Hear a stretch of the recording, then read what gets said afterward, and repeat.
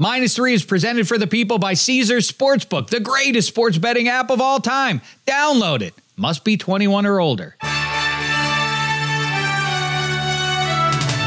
-3 with Dave Damashek. Hi and hello and welcome to Super Bowl week, sports fans, and welcome to -3, presented as ever by Omaha. We're in Los Angeles getting right for the Super Bowl over there in Vegas. If you haven't heard, it's the Kansas City Chiefs and the San Francisco 49ers. Many storylines emerging there.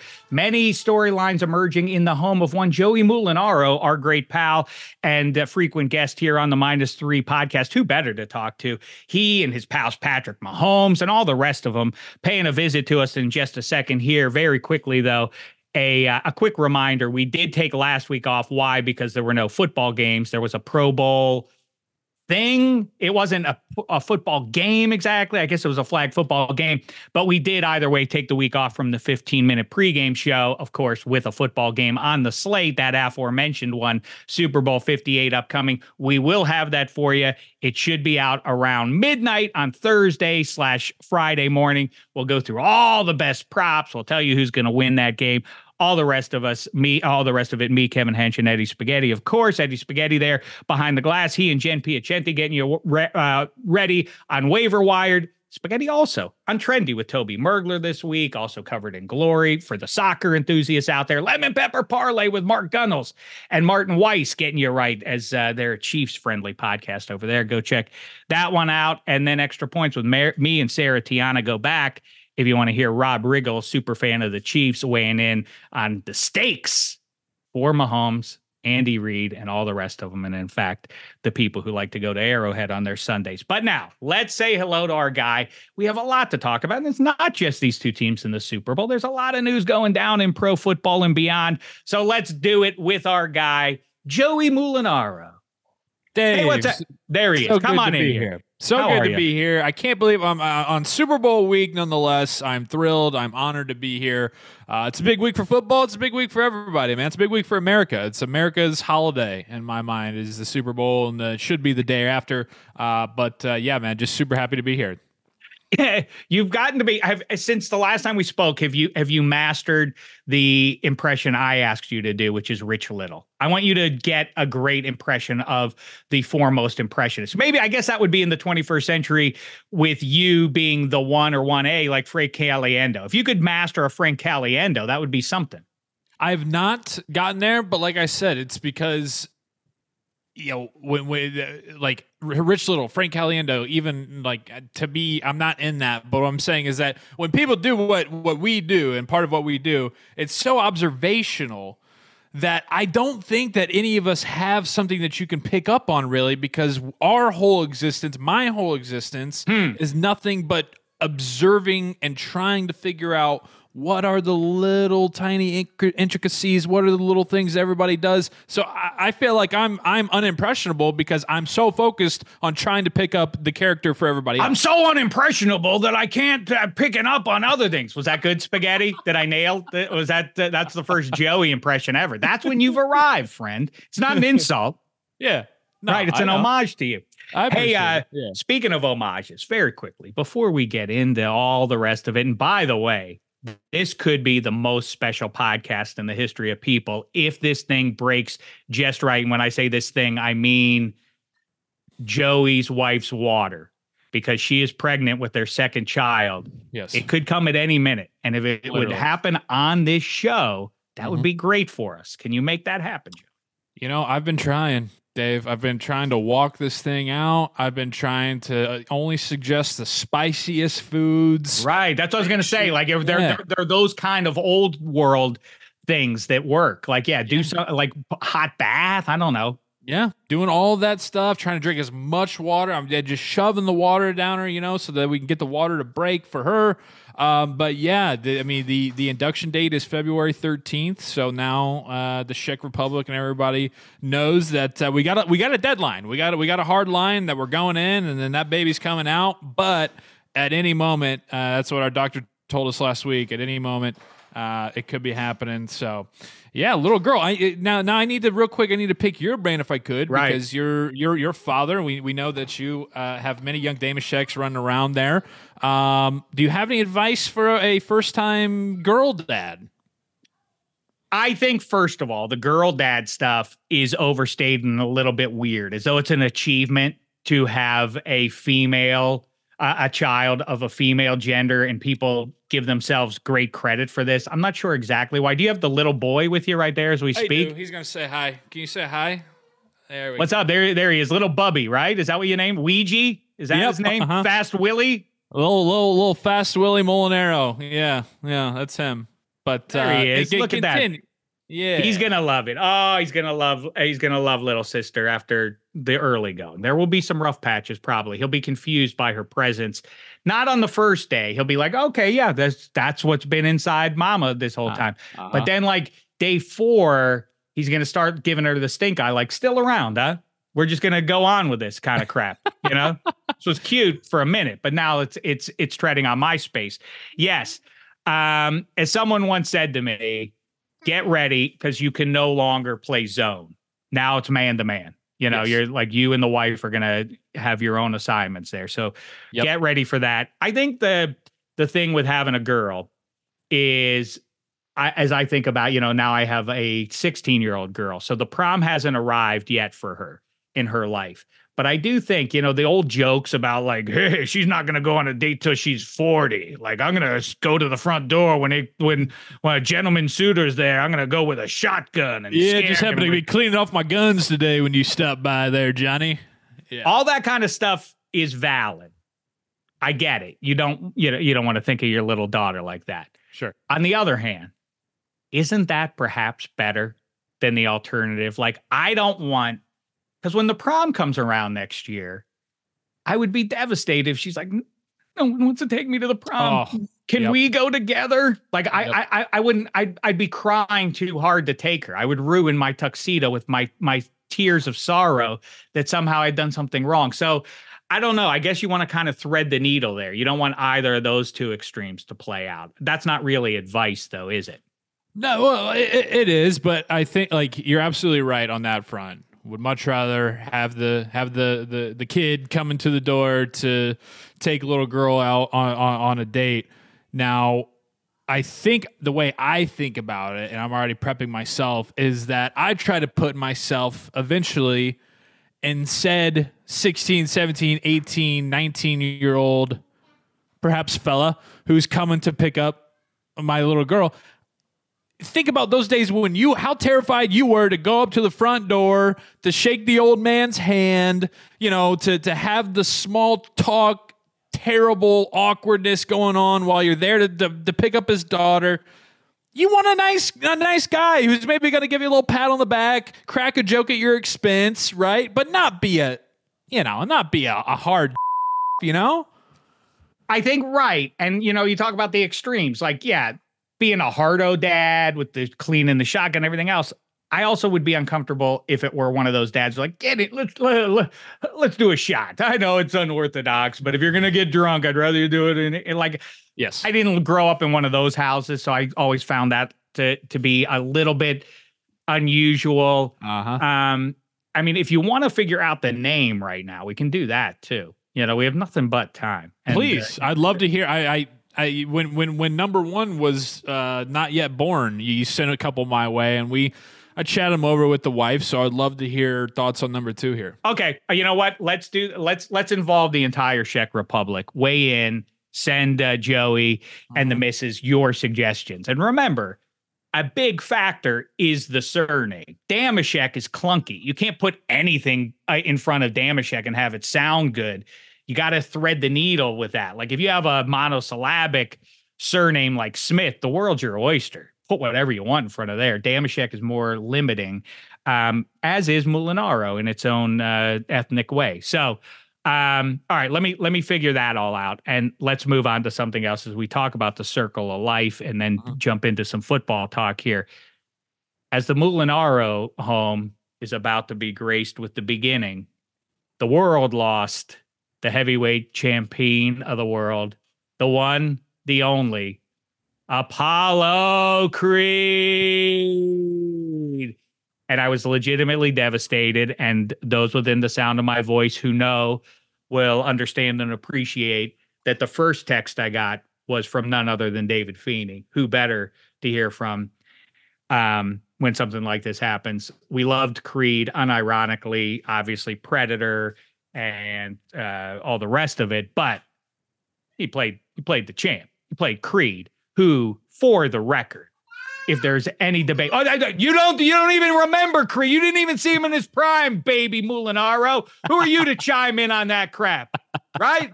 Stick to Tyson Fury and whoever's going now, whoever the big ticket name is now. You don't know about Creed, not in his prime, not about the Count of Monte Fisto when he was right. Now, when we met Creed, we meet Balboa. Creed's past his prime. He's in his last days as the champ. You know, he's Leon Spinks era Ali when we meet Creed. You know, couple more paydays and that's it for him. Make no mistake though. In their respective primes, Creed beats all. He beats Clubber Lang, but good. He beats Drago. How do I know he could beat Drago even though he lost? First of all, he showed up that night when he was put in the ring in that Vegas show to fight. He showed up, Creed did, for an exhibition that night. Drago had malintent. He murdered a man. He should have been charged with manslaughter. And I don't think I'm going too far by saying that. Creed wasn't in shape. He wasn't working out for that fight. He wasn't getting right. He thought they'd throw a couple hands lightly at each other and say their good nights and collect their paycheck. Drago showed up wanting to hurt somebody, and he did. He killed a man that night, and so it went. That has no reflection on a Creed who is right and ready for that fight. He would have vanquished him, and you know what? If he had been in his prime, he would have devastated Balboa too. How say you, Mulinaro? Yeah, that's quite, I wouldn't say plot hole. It's certainly a hole in Rocky IV, how we kind of, we put Apollo Creed to rest. And then from there, it's just kind of the fallout of, Rocky dealing with it, and he's going on the drive and you have Tepper's music going over, right? But then they don't really ever, you don't really ever show Drago or his wife dealing with what they're going to have to do, while they're in foreign land, mind you. So is that what it was? They were just like immune because they weren't citizens. And so they had to go back and we would have had to what's the phrase when you have to bring somebody from overseas? Is that what happened? Wait a second. I had never thought about the fact that Drago, he's more machine than man. He's all juiced up. They're putting the spike into his arm to make him something other than a natural human being before his big prize fights here. But he still is human at the end of the day, and he killed a man. Isn't there some spiritual tumult that he's going through before the Balboa bout? I don't think so. He killed a man. He killed an American hero. Do you think he feels good about that? Kinda, obviously. But yeah, like I don't know what the legality is there. Like if we have to extradite, that's what I'm looking at. You have to extradite him back over here to then try to charge him for what he did in the ring. Is it because it's a physical? Hey, you're beating each other's heads in. That's just kind of the risk that it takes. Like, if somebody gets in a race car, and the Indy 500, God forbid, but if, turn 2, they go flying into the wall and they don't make it out alive. I mean, that's happened plenty of times way back in the day. I don't know if you charge somebody who, right. So there's a lot of different things there, but I will agree with you that we do not ever get to see the peak Apollo, but I think my favorite part is Rocky III when Apollo Creed swallows his pride, goes to Rocky, says, hey, I'm going to get you right. We were rivals. You kind of put me, you kind of put the final nail in my coffin, right, of my heyday. But I'm gonna take you under my wing here, and I'm gonna get you right. And you see him become Coach Apollo, and that to me was always so fascinating. I loved it so much. And talk about the first on-screen death that really messed you up. I mean, Apollo when he went down, golly, man, that's it still stings with me. So now that the actual fella Carl Weathers has passed on, You got a little twofer there, a little double. And we lost Paulie. We lost Paulie not a couple of months ago. The late great for the Burry Young franchise. Yeah, absolutely. And then I've told you it's been well documented on this show, Happy Gilmore, how much it means to me. So Chubbs Peterson. Yep, I mean, that is it was a very, very sad day, no doubt. I just have to say about Paulie, there is no character arc in the history of film that is more sweeping than that of Paulie's. When we meet him, he is an abusive elder sibling taking care of his sister's got something wrong with her. Like by the way, he's getting taken care of. She's taking care of him.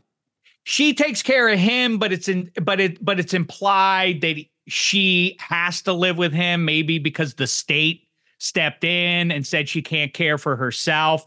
It's uncertain what's going on there too. And then Balboa takes a shine to her and takes her ice skating, and she doesn't seem completely lucid. And, to your point, when they're on the beaches of Santa Monica, she's giving pep talks, fiery pep talks. So she comes a long way too, but not as much as Paulie does, because he's this abusive sibling. He's so mad. He throws her Thanksgiving turkey on the ground, like in the house. That's a horrible thing to do to anybody, let alone your sister who toiled for you to celebrate the holiday. And then he becomes this lovable figure by the end. By the way, watch him in Rocky III when they go to those LA gyms to train Creed style. He makes some very off-color remarks. He makes some very inappropriate remarks that would not be winsome for a character in the 21st century. Very, very off-color, to say the least. See, I thought that Adrian was just like really shy, and she was very timid because of what she was dealing with in her home background and having to deal with Paulie, who is verbally and kind of physically abusive. Like, I don't think there's anything wrong with her. I thought that she was just incredibly shut off and shy. I think so, but I think that we're supposed to perceive, or that the state or some authorities deemed her incapable of caring for herself as a child. I haven't picked up on that. That's what I'm taking away. And if you want to turn this into, instead of any football talk, we can just spend the rest of our time together talking about Talia Shire, who also is an abused sister in a movie called The Godfather, which I'm fascinated with by the circumstances of her husband, Carlo, being such a criminal mastermind that the whole phone call from the mistress at the house that sets her off, and throwing the plates everywhere, and he smacks her around, that then launches Sonny to drive to the causeway and get killed. This is all set up by Carlo. This is, it's organized crime, but this is very organized crime, that they had it down to a T the way they did. But you know what? Let's not do that. And instead, I'm going to tell you my story. I've told it a million times. I'm going to tell you for the million and first now. Yep. A couple of years ago, a few years back, David Feeney and I, huge, Balboa historians, obviously steeped in the Rocky 1, 2, 3, and 4 documentaries, less 5 and beyond. Shout out to the movie Creed doing the prequel of Apollo Creed in his prime. How about that? I thought that's when I heard Creed was being made, I assumed it was going to be the backstory of the greatest champion in the history of people, but let's do that now. Anyhow, David Feeney and I are having a nice dinner in downtown Los Angeles. We look up at the bar. Who's there? Dressed in a black suit with a black button shirt underneath, looking exactly like you would want the heavyweight champion to look. There he is, Apollo Creed, with a smart cocktail in his mitt. We said, well, listen, waiter, a drink, if you please, for the champ. We send him one over, and before you know it, he's hovering over our table. And he said, I had to come over here and thank you too for being gentlemen. And then he fielded every question we had. Everything. All about it. How would you have done against Lang? What would have gone down between you and Drago? And you didn't show up ready for that fight, and everybody knows it. And this is all nonsense that somehow it's damaged your legacy, Creed. All that kind of stuff. He fields them all with a plum and then returns to the bar. Later on, we wrap up our dinner and the bill comes. We see that Creed has added another drink to our bill. He went wild with excitement and support for the move. What were we going to do? Creed did the math. He's a genius, you understand. These two mooks, what are they going to do? They're going to say no. They're going to refuse to pay for the drink. Maybe I'll put a filet mignon on there too if they ain't careful. I thought it was such a legendary move, and he was such a nice guy to come over and kibitz with us and all of that. It was the great. That combined with my other exchange with the heavyweight champ of the world. Once Jimmy Kimmel took the entire Kimmel staff randomly one night of the week, just like, we're all going, we got buses outside, let's go to Dodger Stadium. And we all loaded up and we went to see the Dodgers play. And I have no idea why, but Leon Spinks was with us. I couldn't explain why. Leon Spinks, who vanquished Ali in roundabout 79-80, I think, somewhere around there, to briefly claim the heavyweight belt before Ali took it back from him. He was in our midst. Again, no idea why, but somehow he was directly in front of me in the seats. And at one point he stood up during the game and I had the singular opportunity and I took it. I yelled, "Down in front, the champ." It was the best to yell. Imagine to be able to yell at a champion of the world down in front. It was, one of the top 3 to 5 moments of my life. How was it received? He kind of he had an unfortunate kind of stiffness at that point in his life. And so he very slowly turned around to regard the person who shouted that to him. And then I just showed him my fist. And that did all the more talking I need, and he sat right down. There you go. Perfect. I don't remember what his out on response top. was. Did you not ask for a picture with Carl Weathers? No, I don't always do that. Are you a big picture guy, autograph guy? I just try to live in the moment when those things are going on. Definitely not autograph, but I'm doing the math in my head. Like if he were to come over, as he did, right, and you guys are chatting and it's going well and you're having maybe a couple of laughs and you're already buying the drink, right? So in my head, I'm thinking, okay, so it's on our tab, we're paying. He's been kind enough to come over here and chat a little bit, right? He could have just, raised his glass to us from the bar. And 3, maybe I made him laugh. That checks out to me. That's an equation that adds up to, hey, when he's getting ready to leave, hey, champ, can we get a picture real quick?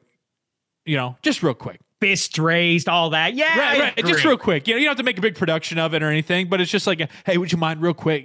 Because to me, in my head, then I'm just like, he's probably like, oh, absolutely, let's do it. Yeah, no problem.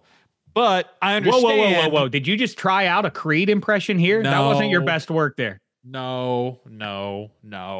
Don't. See, that's the problem, isn't it? Anytime that I try to just do any sort of, situational voice acting, then everybody's just like, I wouldn't release that one yet. Not your best. I'm like, okay, now my life is just the Twitter comment saying the Twitter thread that I get. My family. I'm a 3-dimensional person behind all those voices I give to you, world. Yeah, when I well documented, you've texted me about it. I get frustrated with Coach Tomlin. I put it out there, and I'm sitting there watching the games with my sister and my brother-in-law and my dad, and I start joking and kind of doing my faux Tomlin post-game press conference, and I'm just doing it to release frustration, right, and poke fun at them, and then they're all, I'd still work on that one a little bit. I'm like, I'm not doing it to get a reaction. I'm just doing the character that, jeez. That's a victim of your own great success. But I wouldn't mind hearing some Tomlin if you want to give us Tomlin, Roethlisberger, Pickett. Who in the Steelers canon are you working out there for 2024? Maybe there may be a need for Mason Rudolph.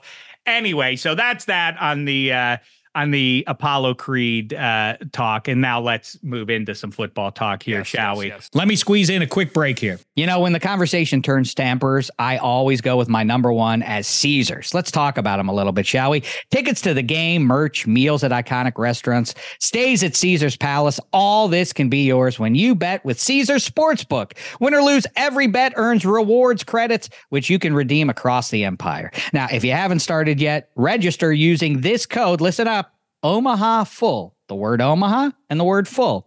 And then you place your first bet up to $1,250. If you win, great. If you keep those winnings, but if you lose, you'll get your stake back as a bonus bet. 21 and over only.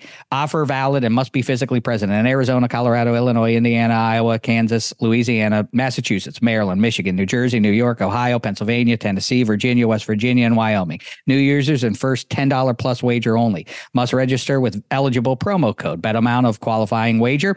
Returned only if wager is settled as a loss. Maximum bonus bet, $1,250. Bonus bet expires 14 days after receipt. Tier credits and reward credits will be added to account within 7 days after qualifying wager settles. See Caesars.com/promos for full terms. Void where prohibited. Know when to stop before you start. Gambling problem, Arizona, call 1-800-NEXT-STEP. Colorado, Wyoming, Kansas, affiliated with Kansas Crossing Casino, call 1-800-522-4700. Indiana, call 1-800-9-WITH-IT. Iowa, call 1-800-BETS-OFF. Louisiana, call 1-877-770-STOP. Licensed through Horseshoe, Bossier City, and Harrah's, New Orleans. Massachusetts, call 1-800-327-5050 or visit gamblinghelplinema.org. Michigan, call 1-800-270-7117. Illinois, Maryland, New Jersey, Tennessee, Virginia, West Virginia, Ohio, Pennsylvania, affiliated with Harrah's, Philadelphia. If you or someone you know has a gambling problem, crisis counseling and referral services can be accessed by calling 1-800-GAMBLER or West Virginia, 1-800-GAMBLER.net. New York, call 877-8-HOPE-NY or text HOPE-NY 467-369. When you're on a business trip, you know what goes completely off the rails? Your workout routine, especially when you book a hotel that doesn't have a gym. So what ends up happening is you do a few push-ups and sit-ups in your room, run around the block, or just skip it entirely. Lame. If you just stay at La Quinta by Wyndham, you'll discover there's a fully equipped fitness center at every location. Now you can wake up and power your buys and tries the right way or de-stress with some cardio. The choice is yours. Tonight, La Quinta, tomorrow you shine. Book direct at lq.com. Robert Half research indicates 9 out of 10 hiring managers are having difficulty hiring. If you have open roles, chances are you're feeling this too. That's why you need Robert Half. Our specialized recruiting professionals engage with our proprietary AI to connect businesses of all sizes with highly skilled talent in finance and accounting, technology, marketing and creative, legal, and administrative and customer support. At Robert Half, we know talent. Visit roberthalf.com today. Any word from or the contraction starting up? Or how No, I did get a they? text from her. Can you keep it down? Hey. I'm trying to sleep, you loudmouth. No, Dave, it's like a very nice 49-degree all sunshine day in Indianapolis. So we're thinking about getting out, freaking running around, taking the boy to the park later. So that's I'm picking up what you're laying down. All right, we'll pace it up here. No. She just asked. Anyways, all good. I was just making more of a comment. You're out there in sunny LA having a great time, and it's 48 degrees here, and we're like, we're gonna take our shirt off, get a tan. Oh, no. I don't know if you've heard. It's a civic emergency. It's been raining for 24 hours in Los Angeles. Shame That's the right. devil. People are going wild out here with angst and otherwise. That's right. Yeah. All right, let's talk about the football stuff. And you mentioned Southern California. And so let's start there. Where do you come down as a fellow human being on what Caleb Williams is trying to do? It sure sounds like at the time of this recording, he does not want to, and it's publicly more or less stated, Bears don't take me. He wants to go to D.C. He's from Washington, D.C. Now Cliff Kingsbury, who, by the way, is a fascinating figure in the last 5-6 years of pro football, too, because zero success in the NFL. Obviously, a lot of it progressive offensive mind in college. Mixed results at best, I would say, and yet was able to strong arm the Arizona Cardinals into I'll take the job, but only if we can take Kyler Murray. But we just took a quarterback last year, coach, in the first. Well, that's what it takes to get me. Okay, we got to get the great Cliff Kingsbury in here. His lifetime record of 0-0 in the NFL. We got to get him in here. They do. Mixed results. And now the Raiders want him, but it's no. I get to pick my spot. I'm moving to DC now because I think I'm going to get Caleb Williams, who I have some track record with. Anyhow, what do you make of this whole thing? Do you think Caleb Williams is right to be playing the game he's playing here? Well, first with the Kingsbury talk, it is funny to think about that if Cliff Kingsbury looked like Matt Patricia or Steve Belichick, I wonder if he would have the same kind of pull. He's the football version of the classic senior in high school, super good looking quarterback guy that can just like walk in a classroom and the teacher kind of fawns over him, where then you're sitting in there and you're like, why do I always get the shaft here, And it's because, well, you don't have that jawline and that hair, and, you don't look like your pecs are nice and in shape when you're wearing a quarter zip. So it is funny how he has really used that to his advantage in his professional career, and good on him. I guess the Caleb Williams thing, so he has publicly said, because I feel like it's all just like hearsay and Cowherd's kind of doing reporting for him, and like, has he officially been like Elway style, I'm not doing Chicago? Well, by the way, if that is the message, even if it's back channeled to the Bears that he doesn't want to play there, and we can talk about the wisdom of that if you compare the two football situations, and let's do that. But I do think if you're Caleb Williams, you're like, that punk, who's he think he is? That's not when you go where you're drafted. I generally am going to lean towards the player side of things when these things come down, and you do have to pull back. I understand that foot fans like a certain rhythm to the sports calendar. And so when it gets disrupted, people get scutchy about that. We see that all the time about whatever the subject is. And I think people think like, don't mess with the draft. I like the way the draft goes. And you get that player's rights for 4 or 5 years and all that kind of stuff. But pull back from that. Is that fair? Would that work in any other line of work? Like, you got to go, I guess if you want to be an actor, you have to go to LA or New York, but they're very limited professions that sort of fit that. You kind of, you get to go where you want to go. And so it's a weird paradox that like the best job, being a professional athlete, is the one that limits where you get to go coming out of the gate. Maybe that's the trade-off you have to make. But either way, history says it works out fine for those guys. You think like, oh man, but Caleb Williams, you'll be hated by a big city in America. Like all of Chicago will hate you forever. Like Eli came through clean, all right, didn't he? By forcing his way out of San Diego and going to New York City. Worked out okay for Elway when he refused to sign with Baltimore and go to Denver. The history does indicate that if you're obstinate about like, hey, go ahead and draft me, I ain't signing for you, and I'm not going to put on your uniform no matter what. It's a bad look for both sides of the thing. But at some point, I think it becomes more damning to the franchise. And so go ahead and draft him, Bears. I think he can ultimately be like, how much leverage does a kid have? He has that. You're going to let the first overall pick twist like that all season? Explain that one to Bears fans as you watch Jared Goff and the Lions rule again, and Jordan Love and the Packers rise up, and the Vikes and all that. Good luck explaining that in autumn of 2024. I like when teams puff their chests out like, hey, what's he going to do? Sit out? Yeah, it'd be easier for him to sit out than for you to explain to your franchise why you took the guy when he told you in advance he didn't want to play for you, right? Yeah, and I mean, you just mentioned, you look at the NFC North now, and it's not like been a surprise literally forever. I mean, the whole history of the Bears is defense and very mediocre quarterback play. I mean, they've never been able to figure out the position, no matter who it is, no matter what era it is. And then they bring back what's the fella's name? Matt Eberflus.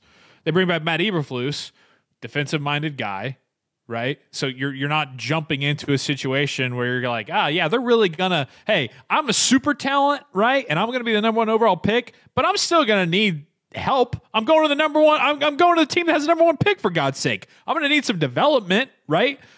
And so you look at the Bears, and yeah, I wouldn't blame them either. I mean, it's like, yeah, it's a great city. Me and you, we both love Chicago. Who doesn't love Chicago, right? Great sports town, a lot of stuff to do, right on the lake, beautiful, Wrigley, all of it. Love it.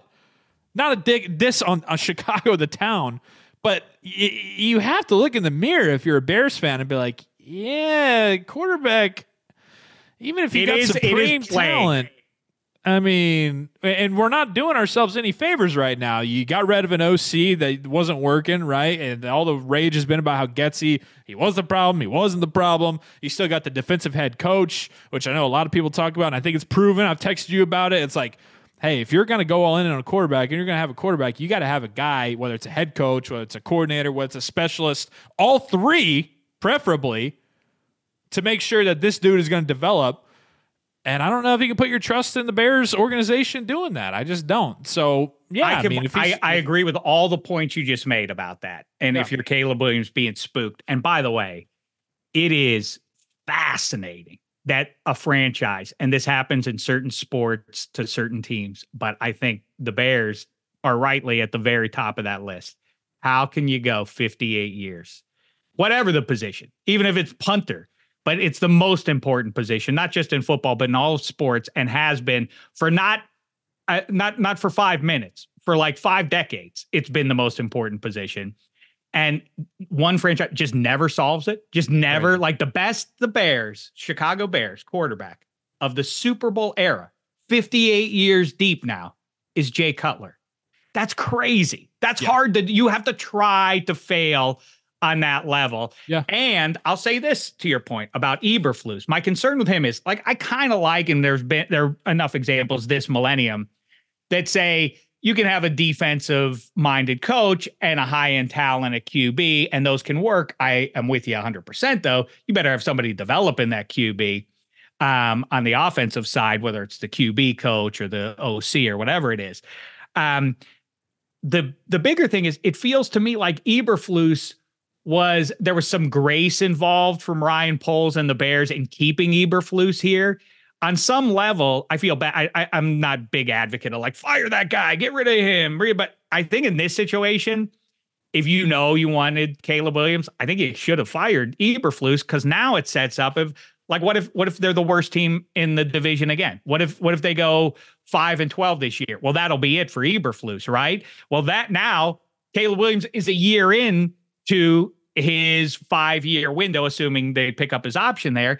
And now you're in the same mess that you were in with Justin Fields. So I completely get that concern. My concern with the alternative, though, is that it's Washington. What track record? What's exciting you about that? Cliff Kingsbury, Dan Quinn? That feels like the Dan Quinn hire was weird to me.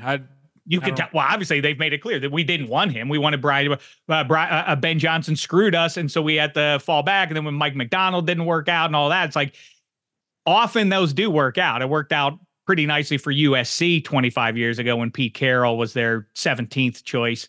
And once in a while those things work out. Maybe it will. I do think he's a nice steady hand who's been around forever, and that's got to matter for something. But outside of it being his hometown, Caleb Williams, I don't think Washington's situation is so juicy. It's like, oh yeah, that's a good operation that I want to get into, not that Bears mess. Right. Yeah, no, that's totally fair. I mean, I guess if he's looking at it and he's like, well, I'm not going to fall to 3. So if it's between my 2 options of just Chicago and Washington, then I'd rather go home, right? And kind of have that storyline, have that feel, work with the coach that they just hired that he's familiar with and comfortable with. I think my problem with Caleb Williams, it isn't anything really about himself.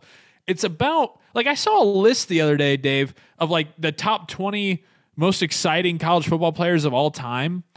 And he was like 4th on the list. I mean, he's ahead of like Cam Newton and Vince Young and Deion Sanders. I'm like, hold on. Like, I'm a massive college football fan. I mean, Caleb Williams, yes, he had his highlight plays, but more exciting than Cam Newton, Vince Young, like it's this Instagram like driven 2023, 2024 world that I feel like affects how people view Caleb Williams. I'm just like, yeah, he's a hell of a player and a supreme talent, but like, give me Vince Young or Cam Newton any single day on that list. All right, you know what? For a minute, let's move on from the next guy who's going to be the greatest quarterback of all time and instead talk about the guy who it seems like we're ready to give that crown to. I know Brady has more Lombardis one way or the other, no matter what happens on Sunday night.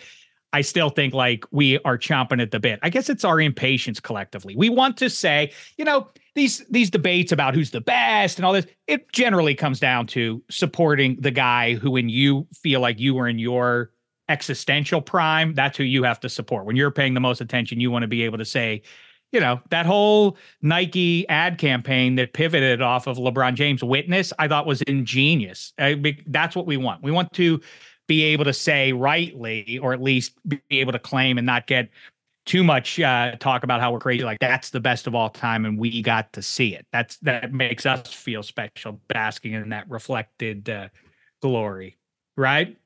Yeah, it is interesting. I will say, I love a big Mahomes fan, big Mahomes guy. I think he's great. I love watching him. I think he just seems like a good dude, despite all the craziness that he has to deal with in his world. I agree with you. Yeah, he really does. So I think it's awesome. I got no problem with him, but it is interesting. Tom Brady's got to be sitting there just like, what the hell, man? I did 20 plus years, 7 rings, one with 2 different teams. Oh, and by the way, the guy that everybody's crowning over me, I beat him handily when I was 42 years old in my last Super Bowl. Like, so part of me is like, we still need to give Tom Brady a little bit of time here. I think you are so right. And the conversation, I think it is because people see Tom Brady and kind of like you were saying about Kingsbury. Maybe it's like Brady's handsome and more likable than the other guy responsible for the dynasty. And people didn't like Belichick. And so people aren't that sad for him. I personally feel a little bit bad. He must be like, after everything, after all that, no one wants to hire the guy, huh? But if Brady wanted to be a jerk, he could absolutely go to a microphone like, hey, anybody still want to have that debate about Brady or Belichick? I think it's pretty clear when 12 went away, Belichick looked awfully mortal, didn't he, everybody? I think that's another chip in Brady's favor. Like my favorite thing to that, Dave. My favorite thing to that, Dave, that I get all the time on Twitter and even like my dad, God love him. When I say something about like, yeah, I mean, hey, how about that system, huh?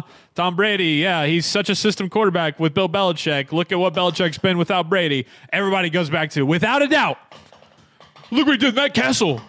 He won 12 games with Matt Castle. He won 12 games with Matt Castle in 2008. Matt Castle. I'm like, oh yeah, you forgot that's coming off the greatest talented team of all time. Which, by the way, Eddie Spaghetti, we know how that ended. He got the last laugh there.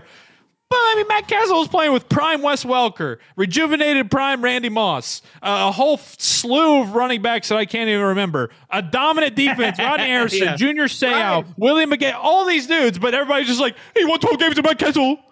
I was like, okay, but now the 4 years after, I mean, it's just so annoying. It drives me absolutely nuts, the Matt Castle talk. But yes, it is very right. Listen, if he had done 5 years with another quarterback, now I'll have the conversation. That's why I've been promoting the last 3 months, to the chagrin of many, Joe Gibbs being left out of the conversation too much when he did it. Not once, not twice, but 3 times with 3 non-Hall of Fame quarterbacks. There's no one in football that comes close to that. I guess, Parcells does it. He gets, I guess he's the best comp to that because he goes Hostetler, Sims, and almost gets it done with some of the ham and eggers that he did. He almost got it done with Drew Bledsoe. But anyway, okay. Patrick Mahomes, it's fascinating because I feel as though this is a weird year for Mahomes in this sense. He's maybe the GOAT. He's defending champ. Everybody hold him up as the best, at least right now. All that. But overshadowed this year by the defense. Then, on a personal level, his tight end has become more famous than he is. And at the same time, Mahomes is the one who has to provide flack for said tight end. Like, he has to defend the tight end and the girlfriend and all the receivers who keep dropping his passes, by the way, and towing the line in a really rugged situation, relatively speaking, for a multimillionaire. Then, as Travis and Jason Kelce become the biggest stars in football, I don't know, but I feel like Taylor, maybe as part of a rider agreement she had in that contract she had to fix the thing so the Chiefs win the Super Bowl. I don't know if you heard that conspiracy theory. But if it did, she probably added a rider like no Jackson Mahomes in the luxury box. Where's Jackson gone? Like, is Mahomes having some, like, where is he emotionally? Tap into that in Super Bowl week. Yeah, I mean, I think it's like in Forrest Gump when he's sitting down there with his mom and they're talking to the teacher, and the teacher says, "Is there Mr. Gump around?" She says, "He's on vacation." That's essentially what Jackson's on. He's just on a really long vacation right now, so he's just going to take a year off and he's going to enjoy himself a nice long vacation. And we're just going to be focused on what we got to do to win another Super Bowl, because if we do that, then all will be good, fine and dandy, and no one will even pay attention to Jackson. So we're just focusing on that. But I don't know if you saw the news that my dad, I got it's a little bit of a rough topic, but I gotta really support everybody here, Shaq. I gotta support my entire family. I gotta support the entire team. I can't take blame off anybody else but myself. I mean, people want to give me a hard time for my dad bod, but what do you expect? I mean, I'm the father of like an entire organization and my own family, for God's sake. Like, of course I'm gonna have a dad bod. And what about, as I know you're dealing with a lot, so I don't want to put extra stuff on you to deal with. But you're Patrick Mahomes. You're, like we talk about, the GOAT potentially at least here. Right. A little mean-spirited, unnecessary for you to beat up Brock. I mean, he's a little. Beating him is gonna burnish your legacy. I feel like it's bullying. How say you? Yeah, I mean, Shaq, I'm not really too worried about it because, like I said, I've got so much to take care of. I didn't even realize we were playing Brock Purdy. I'm more so concerned about Nick Bosa and guys like that who are coming after me. And I know Christian McCaffrey's super good, but, the guy over there, I mean, I don't really like John Harbaugh, and John Harbaugh looks just like him. So I'm kind of glad that I get to go against him and maybe beat John Harbaugh 2 weeks in a row. But best of luck to Brock and everything like that. I guess, he's an underdog story and whatnot. Everybody wants to forget about how I was an underdog story. Nobody believed in me, but here I am, back in the Super Bowl again. It's kind of like being in Vegas. The house always wins, and I'm the house.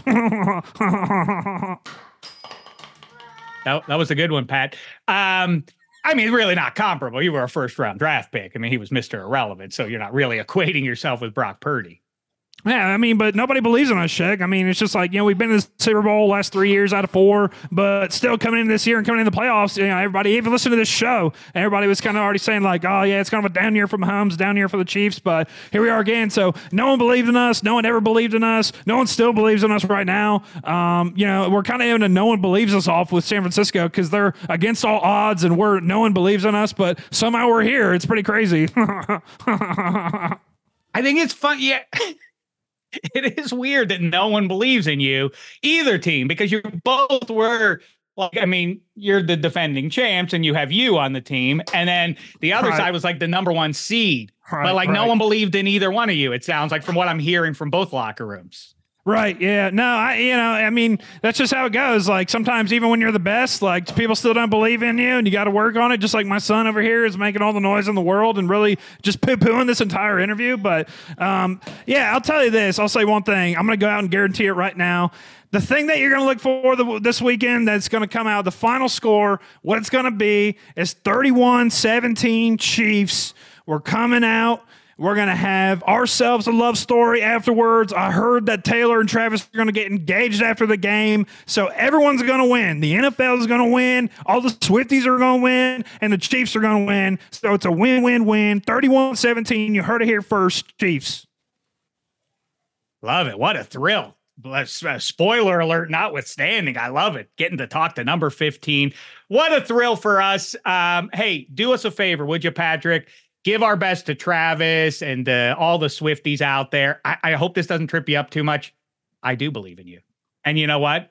I think all the people in Arrowhead aren't masochists. I think they believe in you too. I don't want to, mess with your head though in advance of this game. I want you to do one other thing for me. I want you to say goodbye to our great friend Joey Mulinaro, and we'll have to come again sooner rather than later. And I mean, in front of free agency, because his Pittsburgh Steelers, I know you're the one with all the trophies and everything, but the Steelers still matter too, Patrick. And so me and Mulinaro have to kibitz and figure out what the Steelers need to do in free agency and the draft, or shame the devil. Maybe we have to work out a Justin Fields trade. We'll see what we can do with that. But in the meantime, great thanks to you, Mahomes, and have a great Super Bowl week. All right, Shaq. No one believes in us. Just remember that. You and Spaghetti both. I know you don't. So talk to you then. Well, I mean, but I do. And stop saying I don't. I mean, you don't even know what I think. I'm telling you I do. Well, I am going to take the Niners. Anyway, Joey Mulinaro, you're the best. Obviously, you already are following on social media. If you aren't, fix that ASA. AMP, best to you, the missus, the little guy. about to become 4. Good times await that little kid. And we can't wait to hear her reaction to the Mike Tomlin impression when it's finally ready for public. Or she's the testing ground, right? Right, absolutely. Yeah, they all are here in this household. But no, I appreciate it. Sorry for all the noisiness and the craziness from my boy here. But no, you guys are the best. Always appreciate it. And hopefully, I don't know. Well, you got to get you out to Indy for the combine or something. I know you can't travel for the Steelers Colts or something, but we'd love to see you. Love to host you out here. It'd be a great time. So thanks, guys. I'll be out there, if not before, for an Indiana Hoosiers football game. I know. Why do I do these things to myself? But yes, when I do that, I will. We'll stop for some beers with Papa Mulinaro. Hey, thanks for all the time, pal. Let's talk sooner rather than later, like I say. Absolutely, Shaq. Talk to you. And now a quick break. Are you tired of uncomfortable, stuffy clothing when you're on the move? Task Performance is here to revolutionize your active lifestyle. Crafted with their innovative organic cotton and bamboo fabric blend, Task Performance's Carrollton collection is Task's all-time most popular active wear. Task's Carrollton collection is breathable, moisture-wicking, and provides USPF 50+ sun protection, keeping you fresh, cool, and comfortable all day long. Task has harnessed the natural performance qualities of bamboo to deliver amazingly soft and durable apparel produced in an ethical and sustainable manner. Whether you're hitting the gym or on the trail, the golf course, traveling, the office, or just around town, Task's Carrollton collection will help you feel better, move better, and live better. Available in dozens of colors. See what better looks like at taskperformance.com. Use code SPORTS to get 20% off. That's code SPORTS at TASCperformance.com. Task, creating the most comfortable performance apparel on the planet. Now, let's talk about the play of the week. The pressure to follow up Hypnotic and Cognac, weighing heavy on the team. Hypnotic was in the cup, blue, and ready for the play. And boom! Añejo Tequila came in with a smooth assist to Hypnotic's tropical fruit finish. Shaken, strained, poured. It was green and good! The playmaking splash shifted the tempo. Another great cocktail from the Hypnotic team. Every season is Hypnotic and Tequila season. Hypnotic Liqueur, Bardstown, Kentucky, 17% alcohol by volume. Hypnotic reminds you to think wisely, drink wisely. All right, there he goes, Eddie Spaghetti. Final thoughts. Great impressions as always. Don't agree that the Chiefs are the underdogs compared to Brock Purdy. But and I think to go back, the Caleb Williams stuff, the draft is going to be very, very interesting. Seems like he posted on social media that he is pushing, in a sense, to go to the Commanders with Cliff Kingsbury. He did not post anything on social media when the Bears made their hire for their OC. So that is something to be, to follow there. And plus, what is the deal with Justin Fields? That's going to be the crux of this draft. So I know the Super Bowl is upcoming, but I am quite excited for how this draft shakes out. Well, let me just say, maybe I should have said this at the top of the show. Obviously, the story this week is the Super Bowl. You'll hear heaps and heaps about it, and we will definitely cover it with Hench later in the week, and we'll do the 15-minute pregame show. All hash will be settled there. I think it's fun to talk about some other football matters, and of course, we had to stop down to talk about the game of prize fighting and the greatest game of all, the game of life. Shout out to Creed one last time there. We had important business. We had priorities to get to, but I thought Mulinaro was dynamite today. And yeah, we'll have him back on to figure out what the Steelers need to do. Go get Justin Fields, re-sign Mason Rudolph, get Ryan Tannehill, roll with Pickett. We got to figure that out with many important matters to deal with. There are only 2 teams playing now. The other 30 teams are looking around for lessons to be learned from these 2 teams playing in the Super Bowl. We'll chop that stuff up later in the week and on the other side of the Super Bowl and try and figure out what lessons there are to be gleaned from the Chiefs and the Niners. And before that, we will get you right for all of that. I told you at the top of the show, Extra Points Network, getting you right all the way, every base covered. I guess I shouldn't say base covered because it's a football game, but you know what I'm saying. Welcome back, hockey. It's been too long. Where the hell did you go? We'll talk about all of that. But in the meantime, for Eddie Spaghetti, Joey Mulinaro, and everybody at the Extra Points Network, enjoy the week. We'll talk to you in a couple of days. Until then, thanks so much. It's been a thin slice of heaven.